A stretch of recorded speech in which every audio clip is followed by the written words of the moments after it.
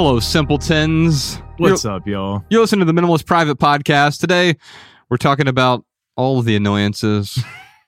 We're annoyed by annoyances. We got a bunch of your surprise questions. Shout out to everyone listening and watching in the live chat as well. Feel free to leave your comments, questions, concerns, smart-ass remarks. So seeing the annoyances in your note about LA, it made me think about the surprise we had at the end of the show in Los Angeles. Oh, yeah. Well, yeah, we'll talk about that in a second here. Actually, let's go and talk about it now. So we, before we get into more about Les, we just finished up this part of the tour. In fact, by the time this episode comes out, so if you're not watching the live stream, the U.S. portion of the Love People Use Things tour is over. If you're watching the live stream, we still have 3 more events: Minneapolis, Chicago, Columbus. And we were just in Seattle and San Francisco and Los Angeles this past week with 3 amazing tour stops. I mean, San Francisco was especially magical with, I never thought I'd be able to say this, but Matt Nathanson opened up for us. I know. Isn't that wild? We don't even play any instruments, right? Yeah. Yeah. How lucky are we to be able to reach out to some of our favorite musicians in the world and ask them to open up for us, and they're like, yeah, we'd love to. Yeah, it's I gotta pinch myself sometimes. Totally. Yeah I'm with you, man. And he actually joined us for the San Francisco podcast as well. And I remember the first time I saw him at a show. He's so talented, great stage presence, very talented musician, great voice. But I will tell you this, he's probably my favorite songwriter of his generation, of our generation. He just has the ability to translate one simple line into an entire universe, man, or capture an entire universe with one simple, beautiful line. And then he sings it really well with a great melody and great instrumentation. And yet, when I first saw him, the first time I saw him live, I felt like I was at a stand-up comedy show. He's great. You know, sometimes musicians, when they go play songs, they talk between the songs, and you're like, hey, can you shut up and just go and play the next song now? Like, you're clearly nervous, and this is awkward, and this isn't good for either one of us. We love your music, but whatever you're doing right now is ruining the show. Yeah. And then there are other musicians where they talk between songs, and it's fine. Oh, yeah, I'm going to tell you a little story about this or whatever. That's most of it. But with Matt Nathanson, it's like, oh, he does stand-up comedy between beautiful songs. Yeah. Yeah, no, he's great. I really enjoyed it, and I hope to be as funny as Matt Nathanson one day. Yeah, and we know we will never be as musically talented. And I love that he was opening the show playing these songs, and he was playing some lesser known of his beautiful songs, and he goes, "All right, let's listen to this one." And he plays "Come On Get Higher," which is like his major hit. And in fact, when I brought him out onto the podcast, we did a live version of the podcast there. I introduced him as you'll recognize this person from every time you've ever visited Whole Foods, because he has a couple songs, but especially that one, "Come On Get Higher," which is like, oh yeah, we've all heard this song a million times. But here, it's one of those rare, beautiful pop songs that actually has great lyrics too, and so he does such a great job with his music. He became a overnight success 15 years into his career. That's unbelievable. So we haven't even been doing the Minimalist for 15 years. But imagine, so that one hit song that came out in 2007, that was 15 years after his first album came out in 1992. Unbelievable, man. Wow. And so he's been doing music ever since. You know, it's been 30 years now he's been doing music. And I got to tell you, man, if you're listening to this and you're looking for an entry point, any of his songs, you just go to Apple or Spotify and look at his top 100 songs or 50 songs or whatever. But there's a song that he played that night, Bill Murray is the name of the song. Yeah. And I remember the first time I heard it was when Bex and we had just been dating for not that long, and we knew there was something special here, and that song came on. We were listening to that album, and it was a new album at the time, and I look over and she's just bawling her eyes. There's tears on her shirt, and and because it's about like finding that person who knows you best, and you know, everything else is just noise, basically. And it's about this dream that he had about Bill Murray being there, giving him advice in this song. And it's this beautiful piano that's playing. What a stunning song. In fact, if I remember podcast, Sean, let's end this episode today with Bill Murray. But that tour, we're 20 tour stops total. We're still going to do Canada. In fact, we might even expand the Canadian wave by... we'll just call it a Canadian tour now. We need to go to PEI. I don't know that we can justify going to PEI. There's like 7 people who live there. Yeah, but at least one of them will show up. Yeah. But we will probably add Montreal and Calgary if there's availability. That would be awesome. We'll be close to Banff. Yeah, Calgary is really close to Banff. Yeah. Ooh. And so we're definitely doing. We had to move Toronto. We had to move Vancouver because of some COVID travel restrictions. Everyone should have gotten a some sort of email about that. Apologies as well from us, obviously. I mean, it was outside of our control. We wanted to be in Toronto and Vancouver already, but this might be the best for everyone. This might mean, hey, now we get to go to a couple more Canadian cities and do a whole Canadian tour for Love People Use Things in October. So it's going to be a while away still, but you can find all the details. It also means that these events will sell out because... well, we've already sold a bunch of tickets for both of those. So theminimalists.com/tour if you're interested, or if you are a true fan or a VIP on Patreon, that's the top 2 tiers we have. Every month we release a live event over there. So we are just putting out like the Orlando event, Nashville, Atlanta, all of these other events that we've already done. And so every month, true fans and VIPs get a brand new live event. Yeah. And it's a whole live podcast. If we had a guest like Matt Nathanson, you'll be able to experience that. Or I think my personal favorite tour stop of all time was New York City. Oh, wow. Yeah, that was amazing. Yeah, between TK and Seth Godin, like that was a magical event for sure. Oh, unbelievable. I just couldn't believe how much emotional depth was in that. Like that was, we went somewhere that I did not expect to go. Yeah. It was good. Yeah. I'm with you. Yeah. Anyway, Ryan, we should probably dive into some more about less. Yeah. All right. So we won't tell them about what happened in LA. Oh, what happened in LA? Well, no, just about how, you and I being as, open-hearted and as giving as we possibly can whenever we can. we had someone who, she might be listening to this right now, which is okay.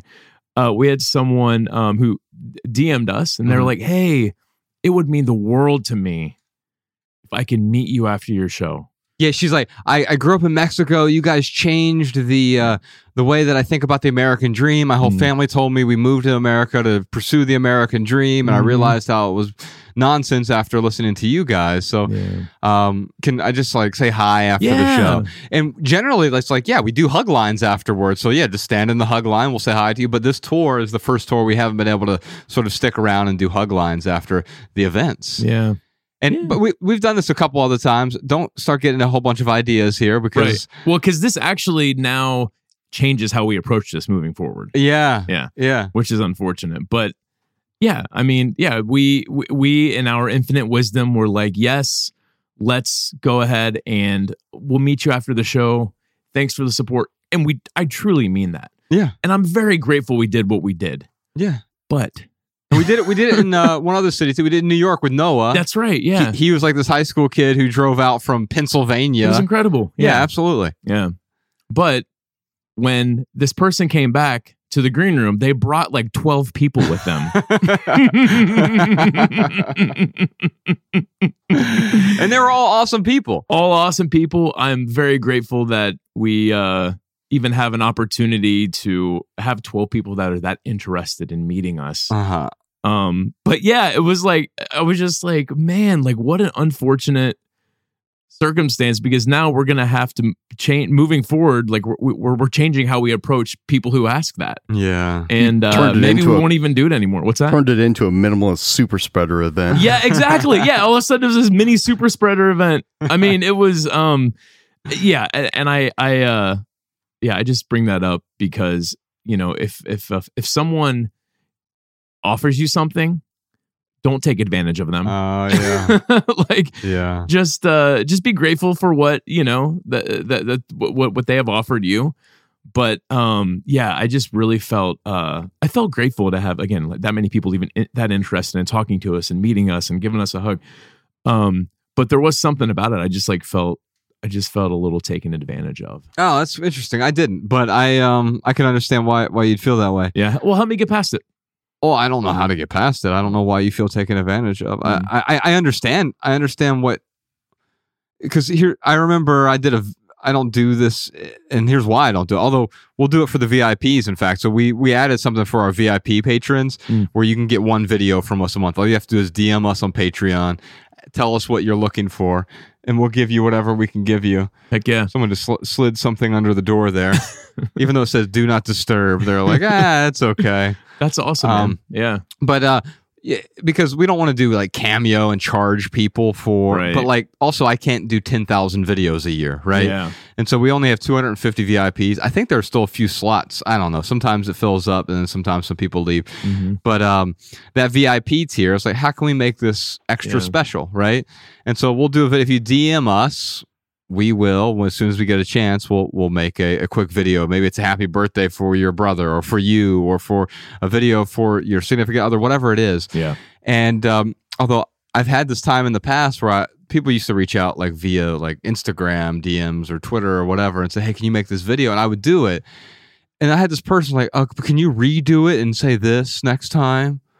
I'm like, block. Right, so right, exactly. So this is how I felt with well, let me give you another example.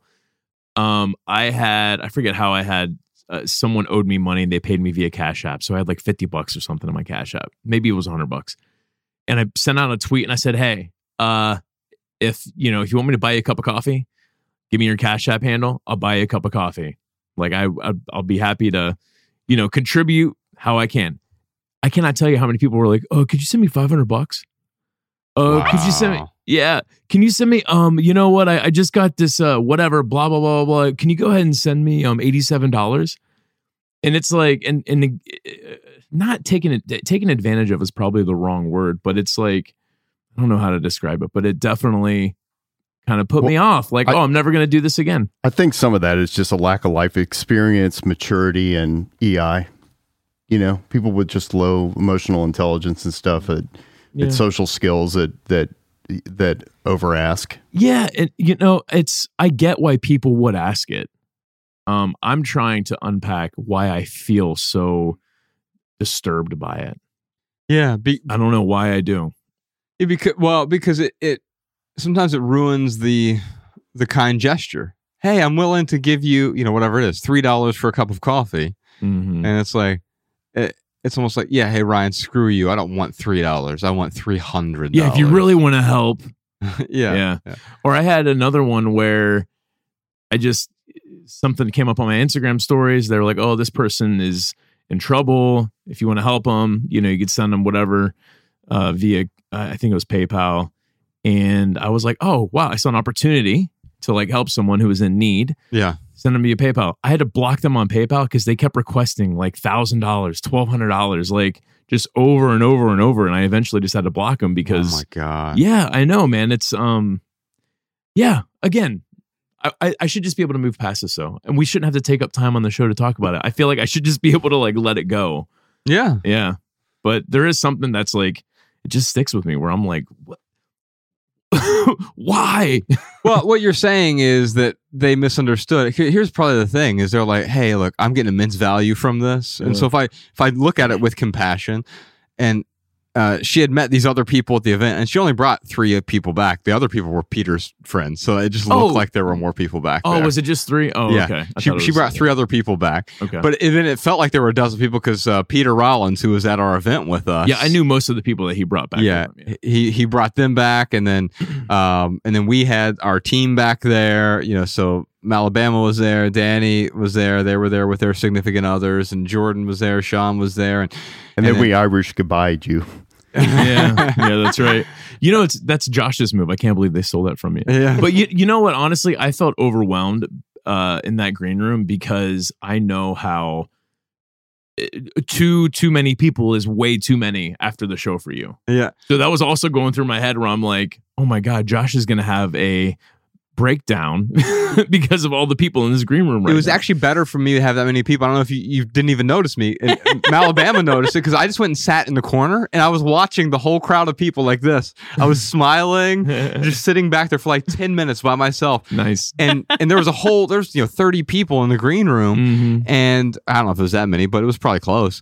Buell was back there, her husband, her baby, and so like we had all these people back there. They're all like talking, getting along. I'm just sitting back there smiling, like people watching. Yeah, yeah, watching everyone interact with each other, and you can't do that if there's only two other people in the room because then it's like I have to pay attention to you and now you, and that's what really I think sends me over the edge. Oh yeah, but when there's a large crowd of people, it's ambient people, and then I can just sit back and sort of watch. Yeah, but going back to the compassion thing, I have compassion for that gal. Her name was I think Kenya, who brought the folks back, and I also have compassion, by the way. No, I know, but like if you're asking about why can't you let it go, I think part of it has to do with like if you see her perspective here, it'll be way easier. And her perspective was, hey, I just met these 3 other women here. While I was standing in line to ask a question, they were also standing in line to ask a question, and I've gotten immense value from this, and I could tell they have too.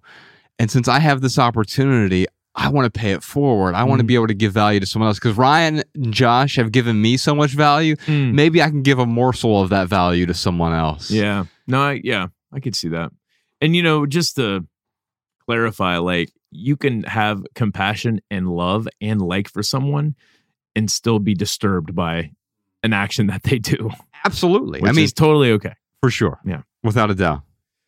All right, well, let's move into some more about less, Ryan. This article I got here, because we get so annoyed, since we're talking about annoyances, right? And I mean, that was a surprise. In fact, we don't have like green room parties at our events. And most of them, at least on this tour, the green rooms have been pretty small. Right. We just happen to have one that fit 20, 30 people in there. Yes. Yeah. And anyway, when we were in San Francisco just the day before, we had a giant green room. It was just me, you, and Matt Nathanson at one point. Oh yeah, that's right. Yeah. And so it doesn't usually end up in some sort of group discussion. Although before, when we could, and we're going to get back to this real soon because COVID is waning. It's endemic now, and we all recognize that. All right, we're all going to have to live with this at this point, right? Yeah. And kind of like the flu. Have the governments recognized that it's endemic yet? I mean, most governments around the world have. I don't know that ours has, but we'll get there. And but it's like an illness that it's just going to be embedded in the population now. Yeah, Bex had it last week. And so I may have had it when I was sick. Oh, she had it again? Yeah. Oh, wow. Yeah. So I may have had it when I was sick. Remember I was sick for about 2 days? Yeah. Had a really bad fever? Oh, yeah. And I'm like, nah, this is because it was worse than I had COVID the first time or the first 2 times. This is, I think, the 3rd time I've had it. I know for sure I had it the first time 2 years ago. And then Bex tested positive for it. By the time she tested positive, because she was back in Montana when she tested positive, I had developed symptoms first. I just figured it wasn't. And although I stayed away, I canceled what we had going on here just because I'm like, it's a cold. I don't want to give anyone else a cold is what I thought I had. Yeah. And then I thought it was a flu because I had a fever. It wasn't terrible, but it was a fever for a day. And then it broke after that night and my symptoms cleared up really, really quickly. Wow. Thankfully. So you think you've had, how many variants of COVID has there been now? 3? I think I've had all 3. You think you've had all 3 of them? Yeah, and I get it every year, like toward the beginning of the year. Oh, 2020, 2021, because I was with, a year ago, I was with Olia, our friend, and her son. We were in a car together for hours, and they had COVID. They didn't know it. She tested positive the next day. And then I was sick for about a day with that as well. The first time I got it, though, the OG version of COVID. Right. You're such a hipster. I had a fever for 8 days. Yeah. Now, but it was not bad. It was a low grade fever for a long time. Yeah. And so yeah, it's part of our experience now. And we're moving on beyond that. I'm saying that to say we'll get back to some normalcy now where we can do hug lines maybe at some point in the not too distant future. That would be awesome. Yeah. That's my favorite part of everything we do. Yes. The live events is like a very close second. But well, those it's really lines, a part of the live event, and it's almost as though like the live event's only 90% there without it. Yeah, that's true. But those hug lines, man, like being able to, you're connecting with your true fans, your true VIPs, right? Like they are there to get the full experience because they really like what we do. So I like that. And then also just like the stories that we hear in the hug line, like just some amazing stories. Man, I was going to go into one, but we're kind of running out of time. we're taking really long with this. Well, no, I'll give you one real quick. Just a guy come up to us and he was like, you don't even know this. He's like, but you guys saved my life. And he just went into talking about he was struggling with depression and anxiety. And it's not like, we just magically helped him. It was more about like through our perspective and through, our writings and podcasting, he was able to look at his life with a different lens and start to take some actions to help him get out of what he was in. And that's really, it's really what, my goal is for us to do is like, let's offer people different lenses to look through at things. And you get to choose what lens you look at life through. Yeah. And he didn't realize that maybe that other perspective was even available before then. Right. Yeah, exactly. And that's what I really appreciate by the people that I've stumbled into that give me a new perspective is, oh, yeah, I didn't even realize that was available to me at the time. Yeah. Yeah, it's great to be able to see that. Absolutely. All right, more about Les. Let's read some more about Les. This article is from Medium, and it is called The Calm Switch, subtitle, Keeping Calm When the World Seems to Bait You. And so I wanted to talk about this because we often get very annoyed by our surprises in the world, and then it leads to frustration, etc. And this is a stoic approach toward those frustrations. Every day we meet frustrations. Things often don't go our way. The news is bad. We get annoyed or sad that the world isn't bending to our will. We attempt to exert more control, and our expectation that things will go well never diminishes. And yet we find ourselves time and time again with the same frustrations. How do we break this cycle?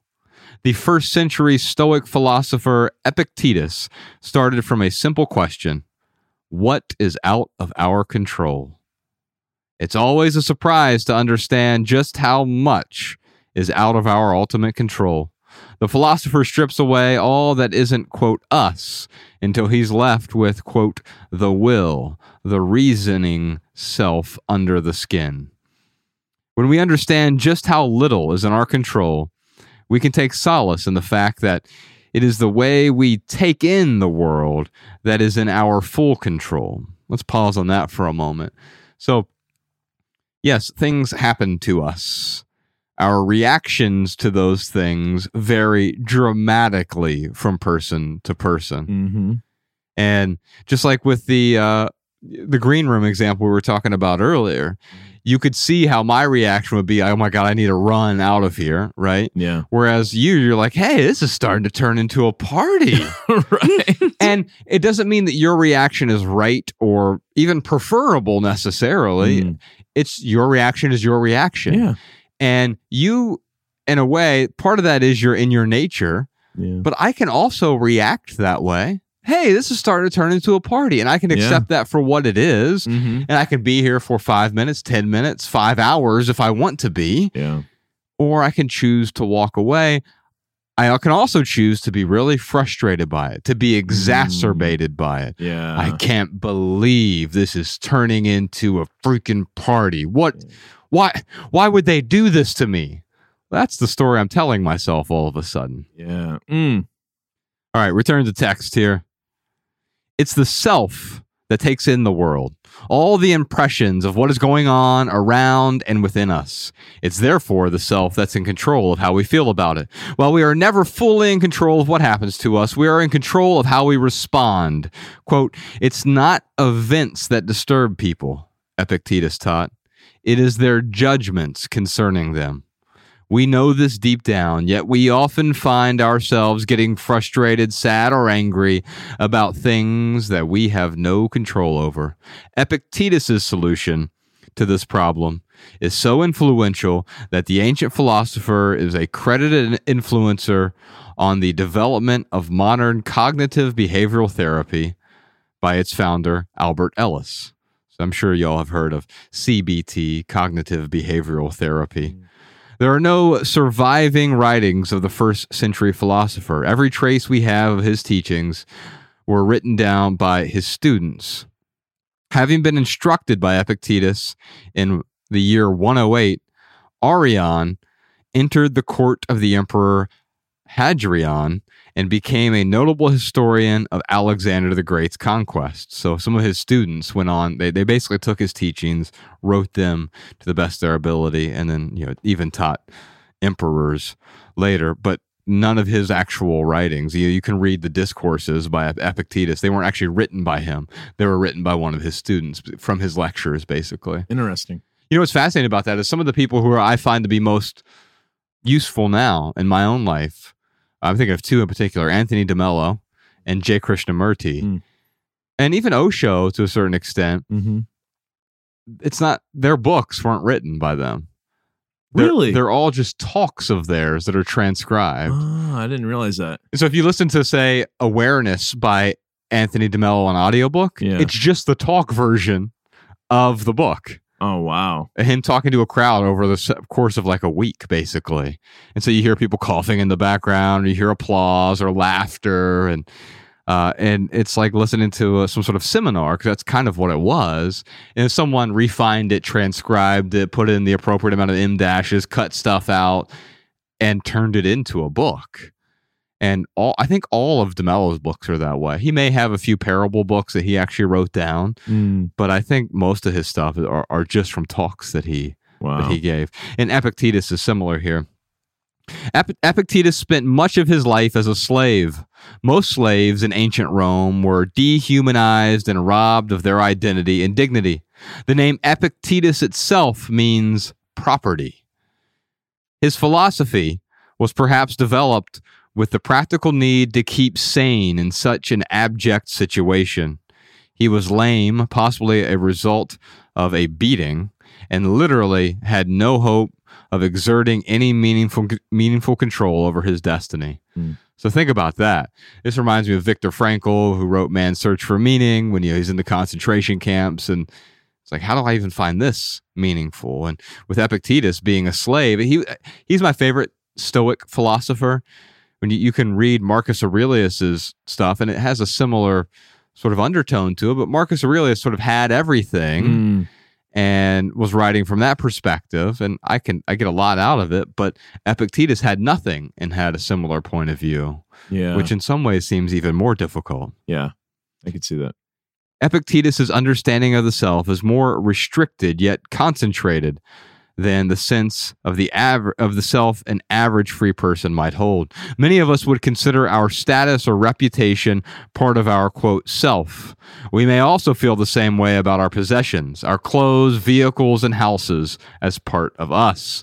They are, after all, ours by law.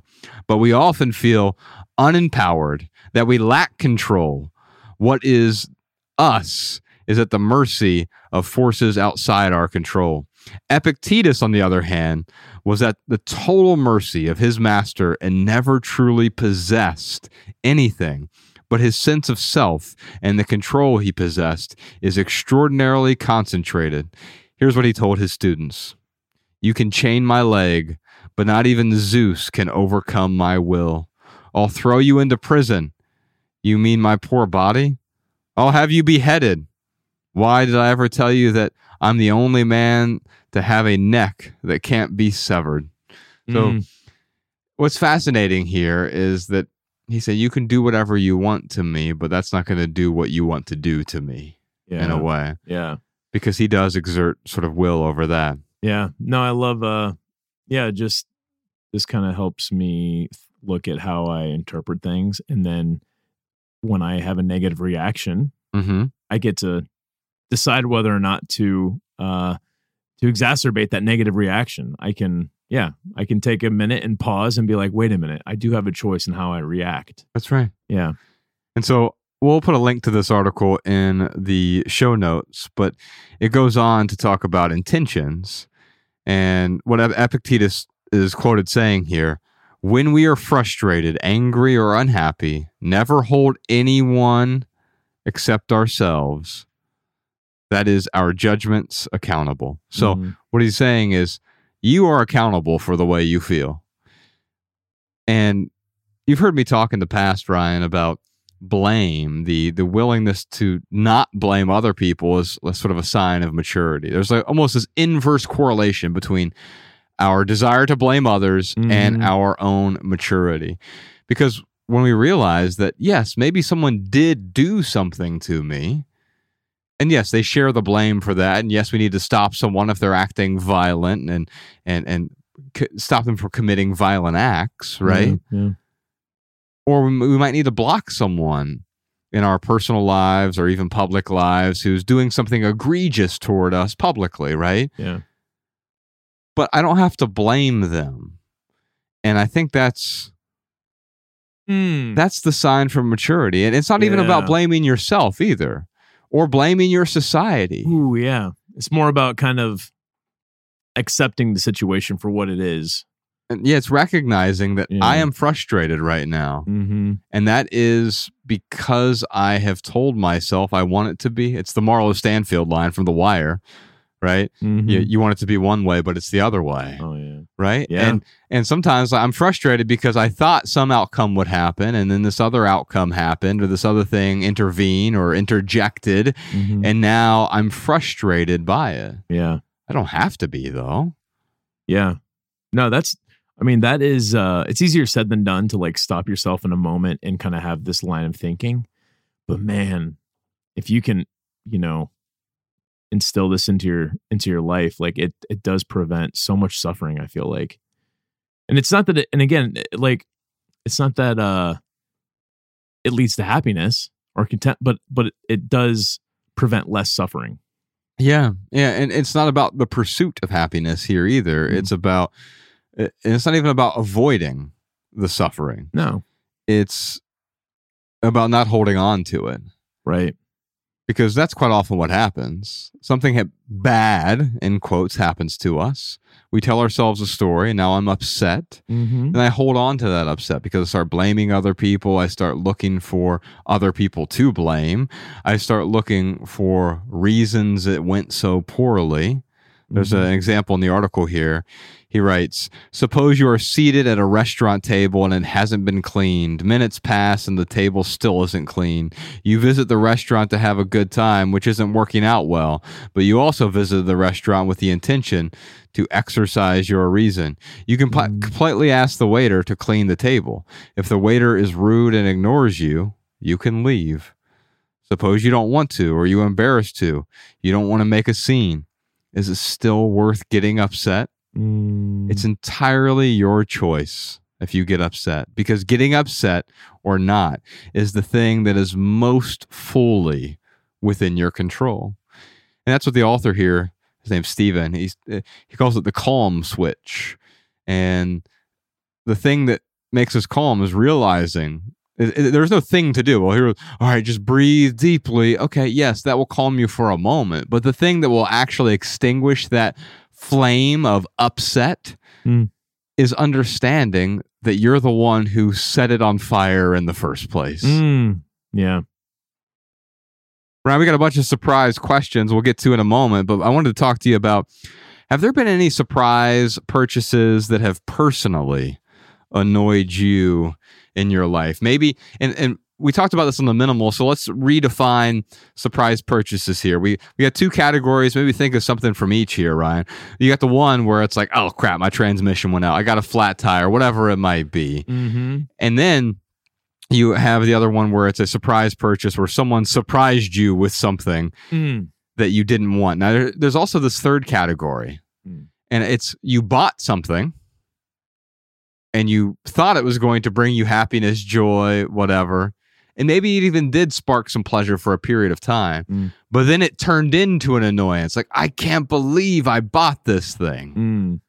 And so, do any of these resonate with you? Oh, man. I mean, I probably got examples from all of those. I had a surprise purchase when I bought my condo in Ohio.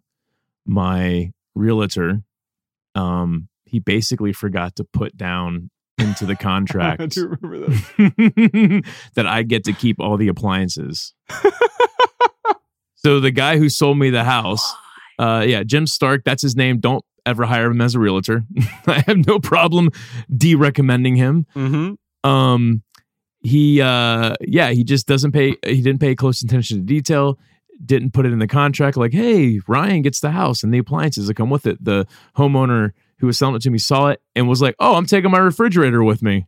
So then I get a call from Jim. He's like, "Hey, man, sorry, I forgot to put it in the contract. You're going to need to buy a refrigerator." I'm like, "No, dude, you're going to need to buy a refrigerator." And he was, I mean, we just went back and forth. But, long story short, I had to end up eating another, hundreds of dollars. Yeah. Because of this surprise, because of negligence. So, yeah, I mean, there's always those things, right, man? The flat tire thing. So Mariah and I, we got a new car it was new to us. It had 80,000 miles on it. It was a RAV4. But it had something go wrong with the tire. And this is just like 6-7 months ago. And you can't replace just one tire. Like the belt started to split apart. And it just wasn't safe to drive. So yeah, it's like all of a sudden, surprise, you got to buy new tires, even though like we haven't had this, we haven't driven 30,000 miles on those wheels. I don't know how long tires are supposed to last, but it was just one of those things where, yeah, surprise, you're going to have to eat this cost. But thank goodness, for the emergency fund and for planning for these surprise purchases. So it wasn't like the end of the world. What about you, man? Talk to me about something that somebody gave you that was a surprise and was an annoyance. Often people give us stuff on the road, and and there are things that I would actually appreciate if we weren't on the road, like traveling, and like we have to now carry this with us, right? Yeah. Now, obviously, there are a few things I can't accept on the road. It's like home baked goods and stuff, because I don't know what kind of LSD you put in this, and it's. All it takes is one person to ruin it for everyone. They could poison me or whatever, right? Sure. But there was actually on this past wave, there's this gal, Hetty. She gave us those honey bears. Oh, yeah, that was amazing. Yeah. Yeah, and that was great. And now I even have like a little travel honey, because I always bring honey with me when I'm on the road, honey and ghee, in case I need to get some calories while we're on the road and there's not something I can eat. I'll just mix some honey and some ghee, and I can quickly get 500 calories and not be, really, really hungry or not feel depleted energetically. And so that was a wonderful surprise. Yeah. But a lot of the times people will send us stuff, and it almost feels the opposite of minimalism in a way. Like there wasn't a whole lot of intention. Yeah. And I think quite often what we do is we hold up a mirror and we say, I get value from this, so I think someone else will. And I'm the biggest culprit of this. In the past, when I would buy gifts for people, especially when I was in my early 20s, what are the things I would get value from? I will just give that to them, right? Yeah. Not realizing like, oh, maybe they don't see this as value. They see it as a burden. I've had quite a few surprise purchases in the sense that, my first spouse used to buy a lot of like purses and clothes and things that we didn't have the money for at the time. I remember that. And so I was surprised when I would get the credit card bill. Oh, wow. Or the bank statement. And, with Bex and I, we have a better understanding. If we're going to bring something into the house now, then we just both agree on it, right? Yeah. And it's not that we keep an account or an inventory of each other's purchases. Oh, when did you buy that? But I think part of this stems from an inadequacy. And I think the reason that we buy certain things and surprise people with these things is we feel as though we are not enough. I'm not enough for you, so I need to give you something to augment me. I am incomplete, so I'm showing up incomplete. Maybe this will help get me closer to complete in your eyes. But if you recognize that you are already enough, I don't need more than you. Your presence, your love, your acceptance, that's more than enough for me. Yeah. Oh man, I think I don't know if I talked on the minimal or one of the minimal or maximal episodes, but my mom got me that the bidet. Yeah. That you hook onto a toilet. And I was in Ohio when she gave it to me. And I'm like, there's no way I'm gonna find a way to bring this on the plane and bring it back. And but you know, because her and I have such a good relationship now, like she totally understood. In fact, even when she handed it to me, she was like, I don't know if this is something you'll use or not, but I know you'll find a good home for it if not. Yeah. Yeah. And so I did. I gave it to my friend, and it wasn't an annoyance as much as it was like, maybe it was a little annoying. It was a vague annoyance. Yeah. But it wasn't anything I couldn't work through. And just like I said at the beginning of this episode, you could love someone, you could like someone, you could have a great relationship with them, and they might do something that annoys you.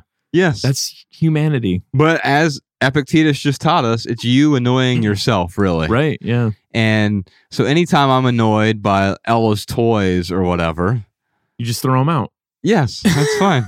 Surprise! Oh, no, man. Of course you don't do that. Well, no, but there have been times where I've told her, hey, I've asked you to clean this up twice already. If you don't have it cleaned up within the next hour, then I'm going to get rid of these toys for you. Oh, yeah. But that's setting up a boundary, right? Like, hey, you can't leave Legos all over the living room floor. Yeah. And it's also not doing it in a mean or punitive way. Mm-hmm. It's simple letting her know, like, hey, you've overstepped a boundary. I need to put the boundary back in place here for you because this is a shared space and we don't really enjoy stubbing our toes on your miscellanea. Yeah. But I'll tell you, a lot of the annoyances have to do, especially when you have kids, have to do with what other people give your kids or try to give your kids. Yeah. Because we are in a culture that is so obsessed with gift giving because we think that's how we can show our love. That's not how we show our love. That's how we show our preferences, right? Yeah. It's how we show that we feel inadequate or empty. And so I need to show you that I need to show up with something. And whether it's Christmas, a holiday, a dinner party, whatever it is, Elle already has everything she needs, right? Yeah. And if she really wants something, she's interested in it, I'll be interested in it too for her, right? But in the meantime, I'm not going to shove my interests down her throat. It's not very loving. Amen. Oh, man. So what about a purchase you bought, that other category that you mentioned, that you bought that became an annoyance? I'm trying to think of something. I have so many. Okay, go for it. So many. Every car I've ever purchased until my current one. And here's why. I'd buy a car, and they're in a weird way, it's like a pseudo impulse purchase, right? Even though you have to go get a new car, you want to get a new car, you're thinking about getting a new car. By the time you're on the lot, like if you're not adept at negotiating with sales, now eventually I was, but early on, it's just like, okay, I'll buy the car and I'll do the things you tell me to do. No, you're going to get ripped off by it, right? Yeah. And so now all of a sudden you get home and you got the car, but then you realize like, oh no, I have to pay for this for the next 5 years. Or I think now the average car loan's 83 months, Good Lord. which is what, over 7 years? Yeah. And so you realize, wait a minute, I've been annoyed because I just screwed my future self for a momentary pleasure. Yeah. Like, oh, I'm going to get this thing, but now I'm burdened by this for the next 5, 6, 7 years. Or even if I paid cash for the thing, but now I've depleted my savings or my checking account to buy a new appliance or to buy, something for my wardrobe or buy a new suit or whatever it is. And I never stopped to consider maybe I do want to buy this thing. and maybe it will add value to my life, but our resources are finite.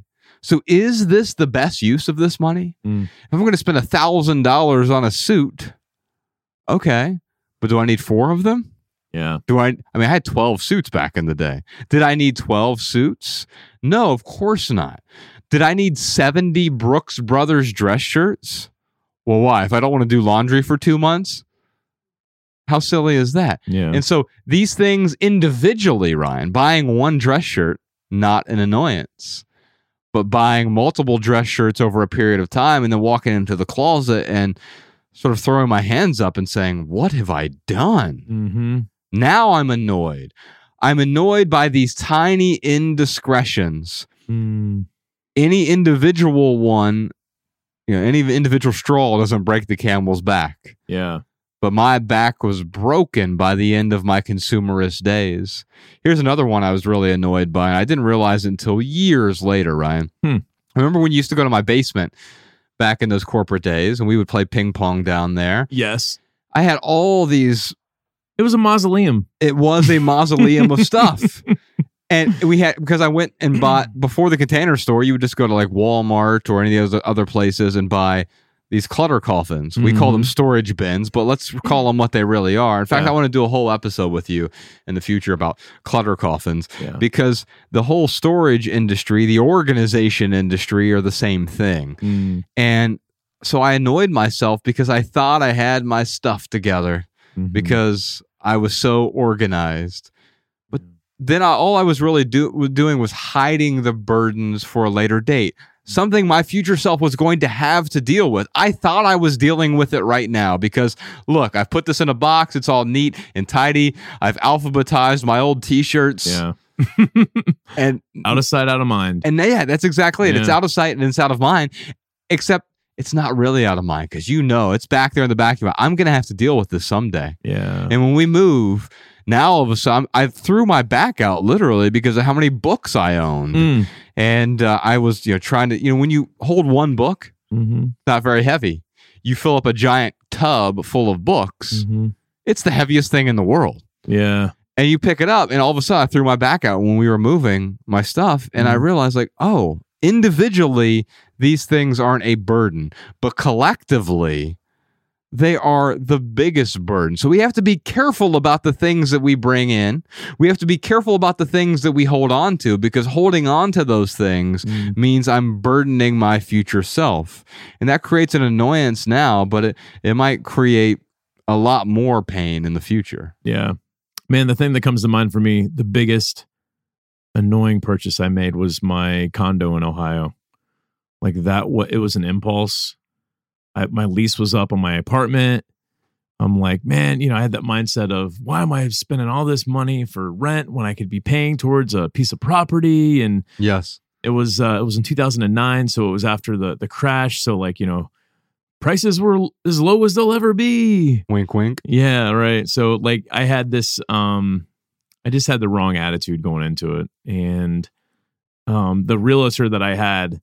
It was at the time, it was my girlfriend's stepfather. So it was my own fault for putting all my trust into he's going to take care of me and I'm going to get so, I had a lot of unexpected expenses and just home ownership in general. There's a whole backpack full of responsibilities that you put on your back. Yeah, and it could be a total blessing for some people. It could be a burden for others. And so I think that's true with any of these things we bring in. Any of these things, that's why I use the term surprise purchase, because sometimes surprise can be a wonderful blessing. In fact, we often think about surprise. Oh, what a blessing. Good times. I feel nice. I feel pleasure. I feel joy. I feel excitement. But the flip side of that is the valley. Yep. Where, I didn't realize the true cost of this, the true burden of bringing this into my life. Yeah. The burden of buying the condo and the HOA fees. And you don't think about that. Yeah. Well, I just was under the impression, and again, this is my own fault for having the wrong expectation and for not digging in deep enough and for not being intentional, but I had this expectation that you buy a piece of property And it's going to be a good decision no matter what, because it's going to increase in value, especially what I was being told with, oh, these are the, as low as the housing prices are going to get. Like it was right after that 2008 crash. And it was a very powerful and expensive lesson for me when I sold that thing, 5 years later. Yeah. It was, it was a lesson I will always carry with me. Right. And at least you're able to take that lesson out of it, right? Mm-hmm. Because here's the thing. Let's say that statement was true, Ryan.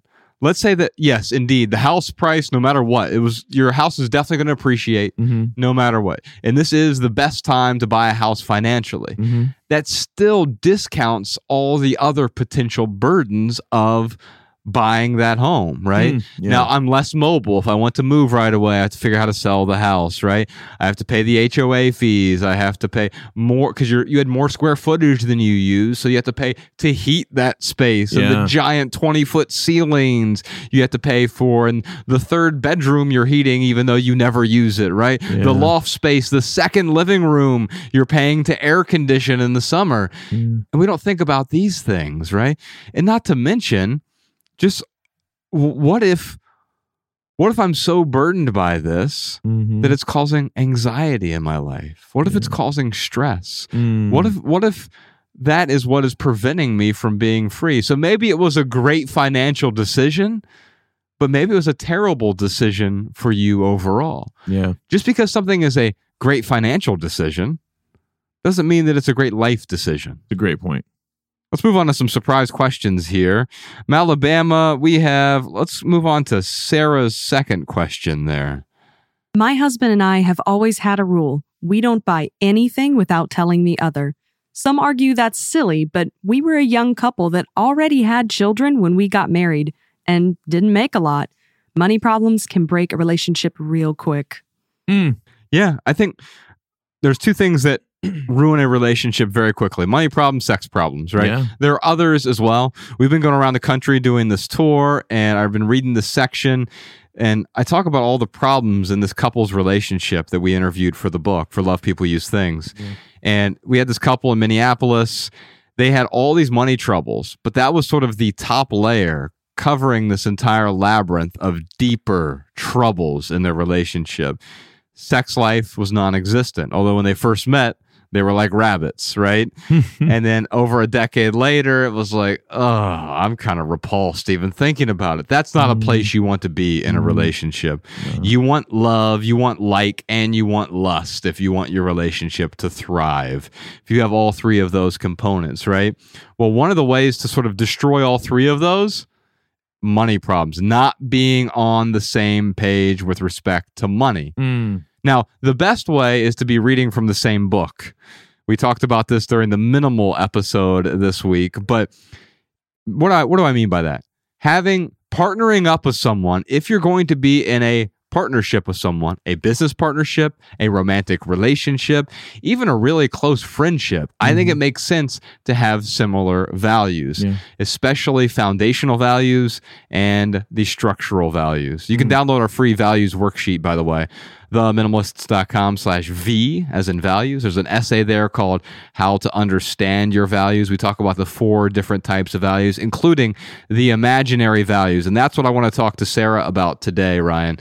I want to talk to Sarah about quite often where we run into trouble with our significant other is because we value different things, or more important, we think we value different things. And so we think certain things are going to be really important to us. If I just have that $3,000 Tag Heuer wristwatch, then I'm going to be happier, more complete, right?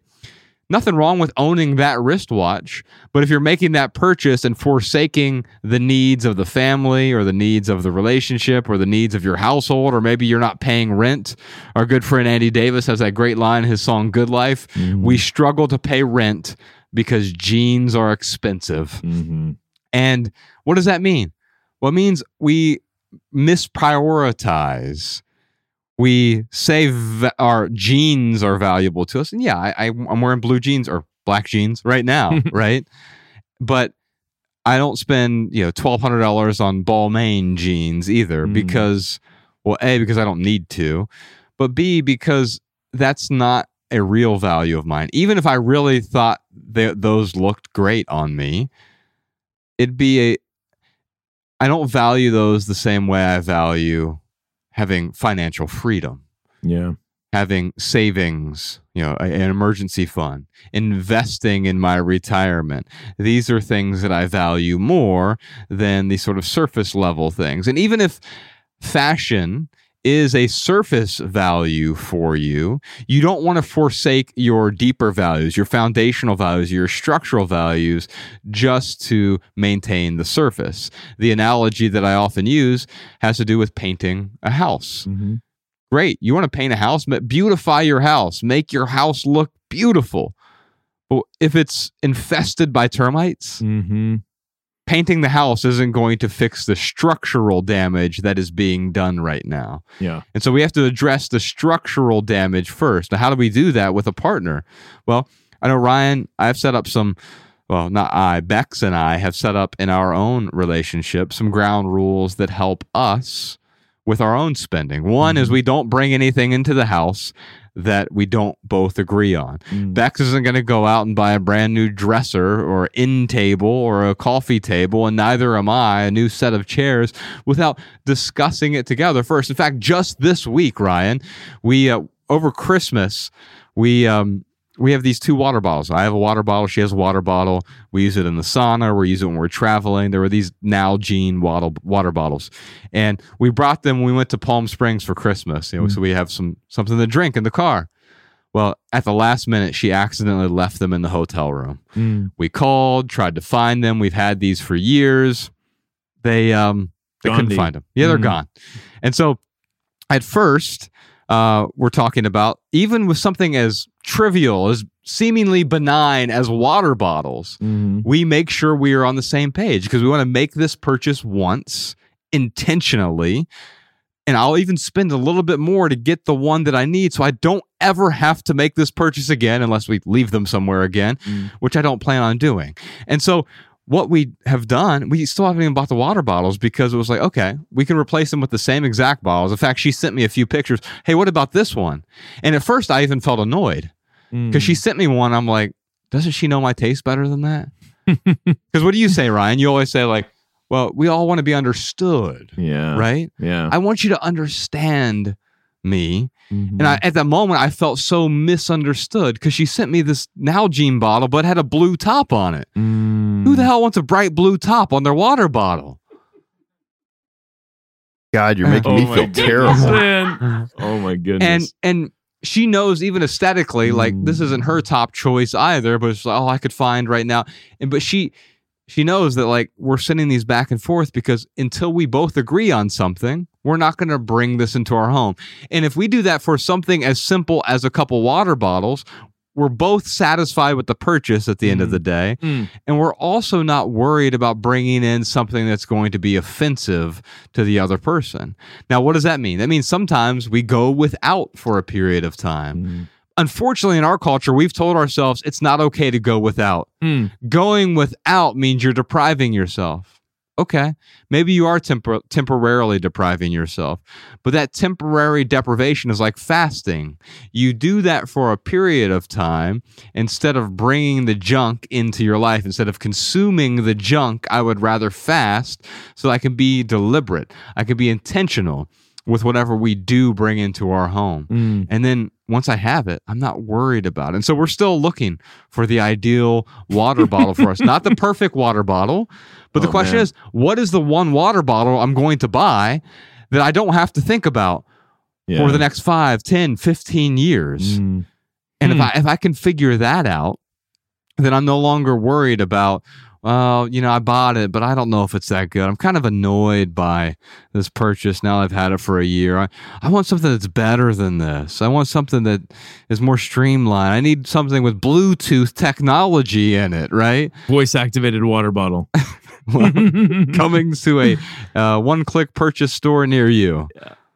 Oh, that's great, man. I had a black Clean Canteen coffee mug that I really liked. It looked good. Matched my outfit. And I left it behind at somewhere in Malibu. And wasn't able to get it back. So I tried to find a black clean canteen and I couldn't. And I just whatever was available, like the generic silver with the black top. But for me though, it doesn't like I've never looked at that silver one and been like, God, I wish I had that black one. Yeah. It's I'm able to, I don't know, kind of move past it. But hey, what I love about what you're talking about with you and Bex and what Sarah's talking about here is how you're able to set up these boundaries together.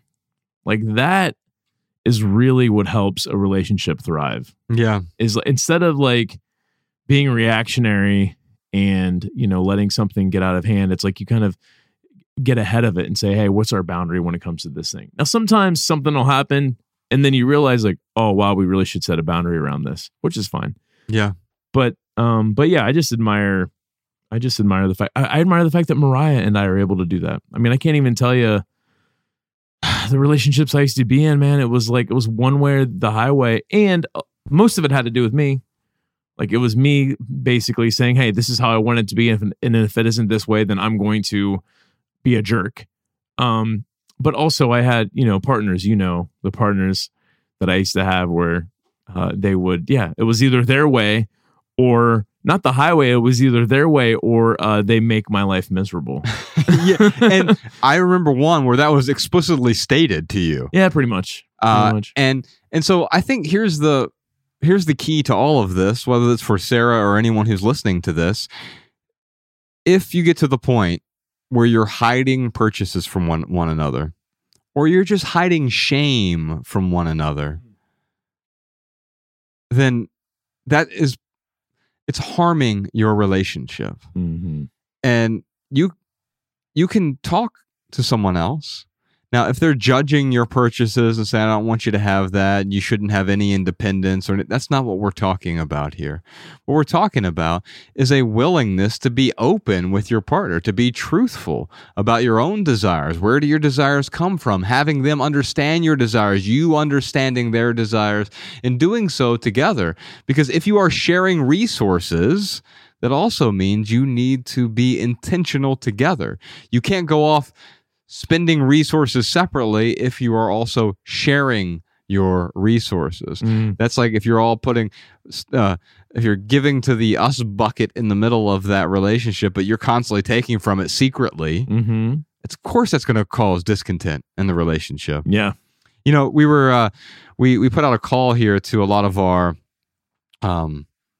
patrons and other folks on social media about things that have annoyed them. And I thought what was interesting here, Andrew said that 3 days before his wedding, he found out, or before a wedding, not his wedding, he found out meals at the reception would be $110 per person. And that's a weird sort of surprise, right? So like welcome to our wedding. Yeah, it's like paying a cover fee to get into the wedding. Yeah. And I understand it, but what the lesson of this, any of these surprises, is having some sort of clear understanding of what you're getting into. Yeah. Don't spring that on anyone, whether it's buying a watch or it is buying a new sofa or it's asking someone to come to your wedding and then sort of charging them at the last minute, or even worse, like if you go to an activity together and then the next day you get like a Venmo request. Hey, you remember that sandwich we split?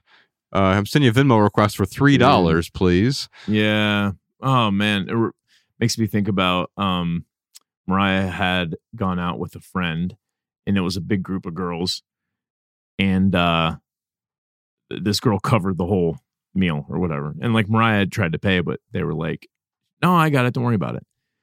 And then the next day, she sends Mariah a Venmo request for like $50. Oh wow! So she wanted the virtue signal of. Yeah. That's unbelievable. Yeah, man. and then Mariah was like, because they were all drinking. Mariah doesn't drink because of her stomach problems. So like Mariah only got maybe $10, $20 or something. That's unbelievable. And it was funny because Mariah, she's like, "What do I do?" And I'm like, you could have this confrontation. Is it worth the $20 or the $30 to have this confrontation? Yeah, I'd pay $50 to get rid of that friend. Exactly. So that's basically what she did. She said the $50, and I was like, just don't ever talk to her again. Like, it's fine. It was Yeah, it was really shady. But dude, this is I think I don't know, man. Piece of me would just be like, you know what? I guess we're not going to come to your, or I wouldn't eat at the wedding. Maybe that's would be it. Like, yeah, I think I'll just bring a cheeseburger. Don't worry, I packed my own dinner. Oh, that'd be so good if like Andrew showed up with a Happy Meal during the reception. Yeah, and I mean there were all these other annoyances people brought up as well. Like Sarah said, I have a few items of clothing that were surprise purchases. I do try to resell anything I don't want on eBay or Mercari, but sometimes it's a slow process. Yeah. Now, so I think, yes, a surprise purchase in the sense that like it was an impulse purchase, right? Mm-hmm. Oh, I really thought that dress looked great on that mannequin, therefore it will look great on me. Megan said, any present that someone gives me that is decor related is likely going to be an unwelcome surprise. Ooh, amen. I agree with that, and I have one exception that proves this rule. So our publisher, although they didn't really surprise, this is interesting. Our publisher, Celadon, they gave us this like little piece of pottery artwork. Oh, yeah. And it had the little Celadon logo, and it's in Celadon green is even the color that it is. They had a local artist, I think, in New York City who worked on this.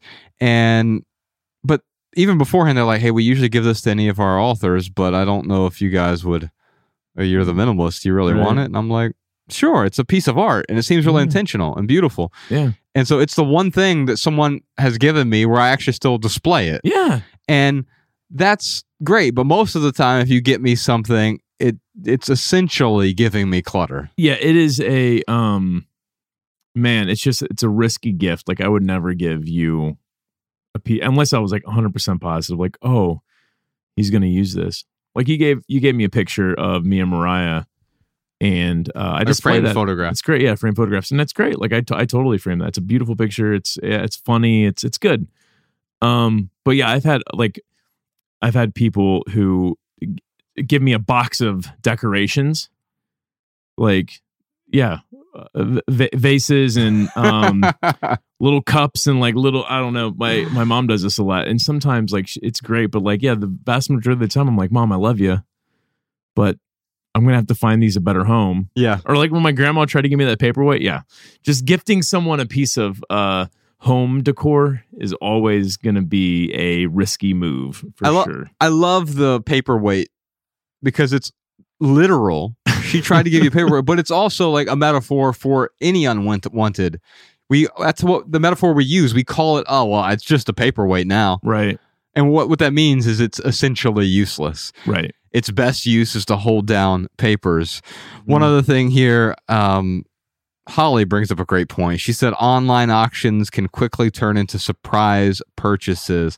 And what she means here is that you get caught up in the moment. That you see something that is on eBay, or if you go to a real auction and you're like, oh, I really want to buy that set of baseball cards or Pokemon cards, whatever it is, right? Mm-hmm. And it's $100 for this set, right? That's the starting bid. But then someone else bids 110, someone else bids 120, and now you're caught up in it. Well, I've already committed, so I should go 130 at least. Right? It's only $30 more. No, it's not. It's $130 more at this point. Yeah. And all of a sudden the bidding's up to $250, and you're like, oh, should I do $260? It's only $10 more. No, it's $260 more than the zero that you've spent right now. And it's hard to walk away in those moments because we get so caught up in the excitement. Yeah. We get caught up in the moment. We get caught up in the impulse. And what are we afraid of most? As humans, we are afraid of loss. And in that moment, there's this perceived loss. If I don't bid on this car right now, on this t-shirt right now, on this dress right now, I really want those coffee mugs that I saw on eBay. Or what about that piece of pottery? What about the paperweight I want to buy? It's only X dollars. And now all of a sudden, I'm committed to it because the fear of living without, even though I've lived without it forever, I don't own it right now. The fear of not having it at this point is so great that I'm willing to spend irrationally to get something that I never even had in the first place. Let's finish up with Kristen's question here, Alabama. My husband made a big donation to his fraternity 16 years after undergrad, only to break the news to me moments before I went in for a painful medical procedure. Well, that just sounds like bad communication. And terrible timing. Terrible timing, bad communication. It's a great joke. Yeah. Like you would see this on like The Office or something. Right. Like, hey, by the way, I gave 10 grand to my ex-fraternity. Good luck on your surgery. Yes. It's something Michael Scott would do. Yes, it is. Well, I don't know, man. I think with Kristen here, if you're in a romantic relationship, like there is a level or a certain set of boundaries that you have to agree on. And, it just sounds like it was maybe bad planning and bad communication. It doesn't mean that, Kristen's right and her husband's wrong or anything like that. It just means that there has to be a little bit better interaction going on between the two of them. Yeah. Kristen, there doesn't have to be anything, but yeah. Yeah. Your husband was inconsiderate in two ways. One had to do with he didn't talk to you about this donation beforehand. This is something, if it's something that's a large purchase or a large output of money, talking to your significant other, bare minimum, right? Because you want to be on the same page. Yeah. And let's say you get great joy out of doing this. Don't you want to share that joy with your spouse? Yeah. And so you're inconsiderate because you're also not sharing your joy with your spouse beforehand, because you can plan it together. You can budget it together and you can both make a convicted decision to do this together. How wonderful is that? Yeah. The second way you were inconsiderate is you didn't think about the timing. We get so wrapped up in our own heads. It's, hey, I'm just doing this thing. I'm going to go ahead and tell you real quick. In fact, he may have been trying to brush it under the rug since you're going through a stressful situation right now. We're not going to have time to argue about this. It's just, it's totally inconsiderate. And so being compassionate involves timing as well. Because sometimes if you show up and you just want to fix someone's problems, that's not compassionate. Maybe they just need someone to listen to in that moment. And so the time dictates simply listening. But if someone's going through a procedure like this, it just dictates being there with them and certainly not bombarding them with purchases or even with new information right now. I wouldn't even try to have this conversation, let alone bombard them, blindside them with this family decision to make a financial commitment to an institution. Of course, your wife's going to be upset about this. And she's going to be doubly upset because she's already upset about this other thing, which tints whatever other experience you're talking about right now. Even if this is something that that Kristen was going to be excited about. Yeah. If you approach it at the wrong time, it doesn't give her the room, the space to feel that same joy that you would otherwise experience during normal times under regular communication. Ryan, I think we should end this episode today with a little Bill Murray by our good friend Matt Nathanson. Yeah. Enjoy the song. It is stunning. And the True Fans VIPs, enjoy the event we did with them. We'll put that out in the not too distant future. But no matter what level of support you give us, we're so grateful for you patrons. Not only do you keep the lights on, but you keep Jordan and Sean and Danny and Emma and Malabama and Jessica and the rest of our team supported as well. And you keep the podcast advertisement free. Heck yeah. Thank you so much, patrons. Love people. Use things. We'll see you soon. I fell asleep. Had a dream, Bill Murray and I were friends. We drove the world from Boston to Japan, blasting old Van Halen. And one night over drinks, Bill started crying. He said to me, kid, of all the stupid things I ever did, you know I let go when I should have pulled her in. And he handed me his cell phone. When I called, you were on a plane, moving back to Portland for the rain. I won't only